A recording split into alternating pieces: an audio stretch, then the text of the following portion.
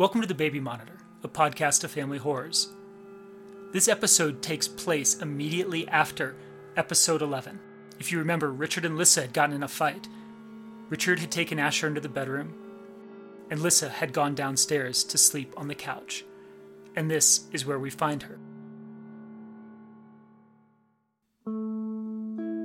Act 2, Episode 12. Downstairs, Lissa Platt rages. She opens cupboards and shuts them, opens drawers and shuts them, opens windows and lets the air in and enjoys the breeze until she's ready to not feel it anymore, and so she shuts the window, saying as she does, "I control this house, I control this house, I control this house." Her glass is empty, she makes it full. She looks at the label, super premium, can't afford this anymore. That's okay, they'll drink Jack Daniels, and Lissa ignores the conscience in her head, her mother's voice, or maybe her father's, or maybe Richard's, telling her, "You can't afford Jack Daniels either, because you quit your job."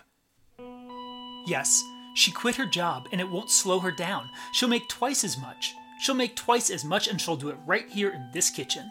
She goes to the mudroom, opens the closet, and retrieves her kit, her neck brush, her straight razor, her fast and sharp Japanese steel shears. She picks them up and snips at the air, and realizes just how much she believes she is twice the stylist any of the girls at the salon could ever be. She has been wasting her life sitting in an office so small it could be a closet. She belongs on her feet.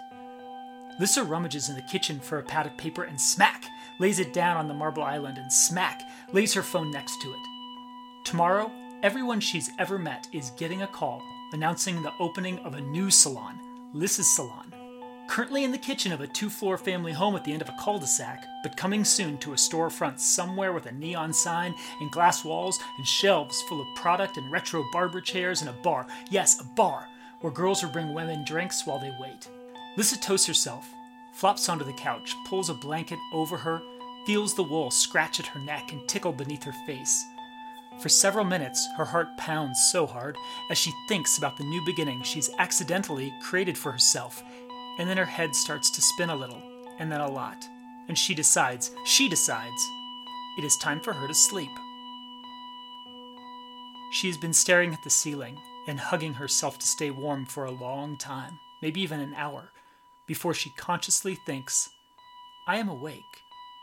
She is not sure how long she was asleep, but somehow the lights are off, and somehow her blanket has been lifted, pulled from her body, spread on the floor in the middle of the room, a light blue square on the dark wood floors, lit only by starlight come laughing through the window.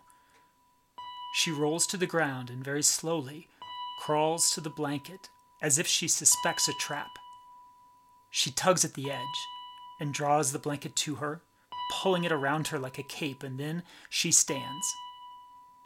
The starlight shows the wreckage, an empty bottle, her phone, names and numbers scribbled on scraps of paper, her neck brush, her straight razor, and that is all.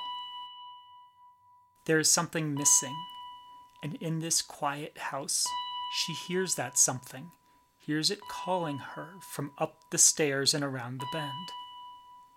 Snip. The whoosh of air rushing, the snick of blades closing. Her skin shivers and her ears pin against her skull, pulling her face back until her eyes cannot close, and so they start to water. She takes a step towards the stairs and she hears it again. Snip. Snip. Lissa Platt takes each stair slowly, feeling the carpet beneath her bare feet, one hand holding the blanket around her neck like a cloak, the other reaching for the banister in the darkness, using it to guide her. At the top now. She passes Asher's room, turns as she does, waiting for some awful banshee to come from it, screaming as if all the house's certain silence had never been silence at all, but just a breath being held until the lips could open and the teeth come out. She backs down the hallway, listening for the sound, the snip, but there's nothing, and soon she reaches the bedroom. She peeks into the shower. Underneath the bed, nothing. Nothing at all. And then there are just the lumps on the mattress, the mummies waiting to be set free. Her eyes flash between the door and the bed, not sure where the greater danger lies. But this This is just her husband and child, and they're sleeping at long last, a full night of sleep for her baby boy. Lissa shuts the door, though it does not close. She gets into their family bed. She lies on her side and watches the light from the hallway shine through the hole in the door, waiting for it to be blocked by a shadow, until finally dawn breaks, and the day she wants so badly arrives.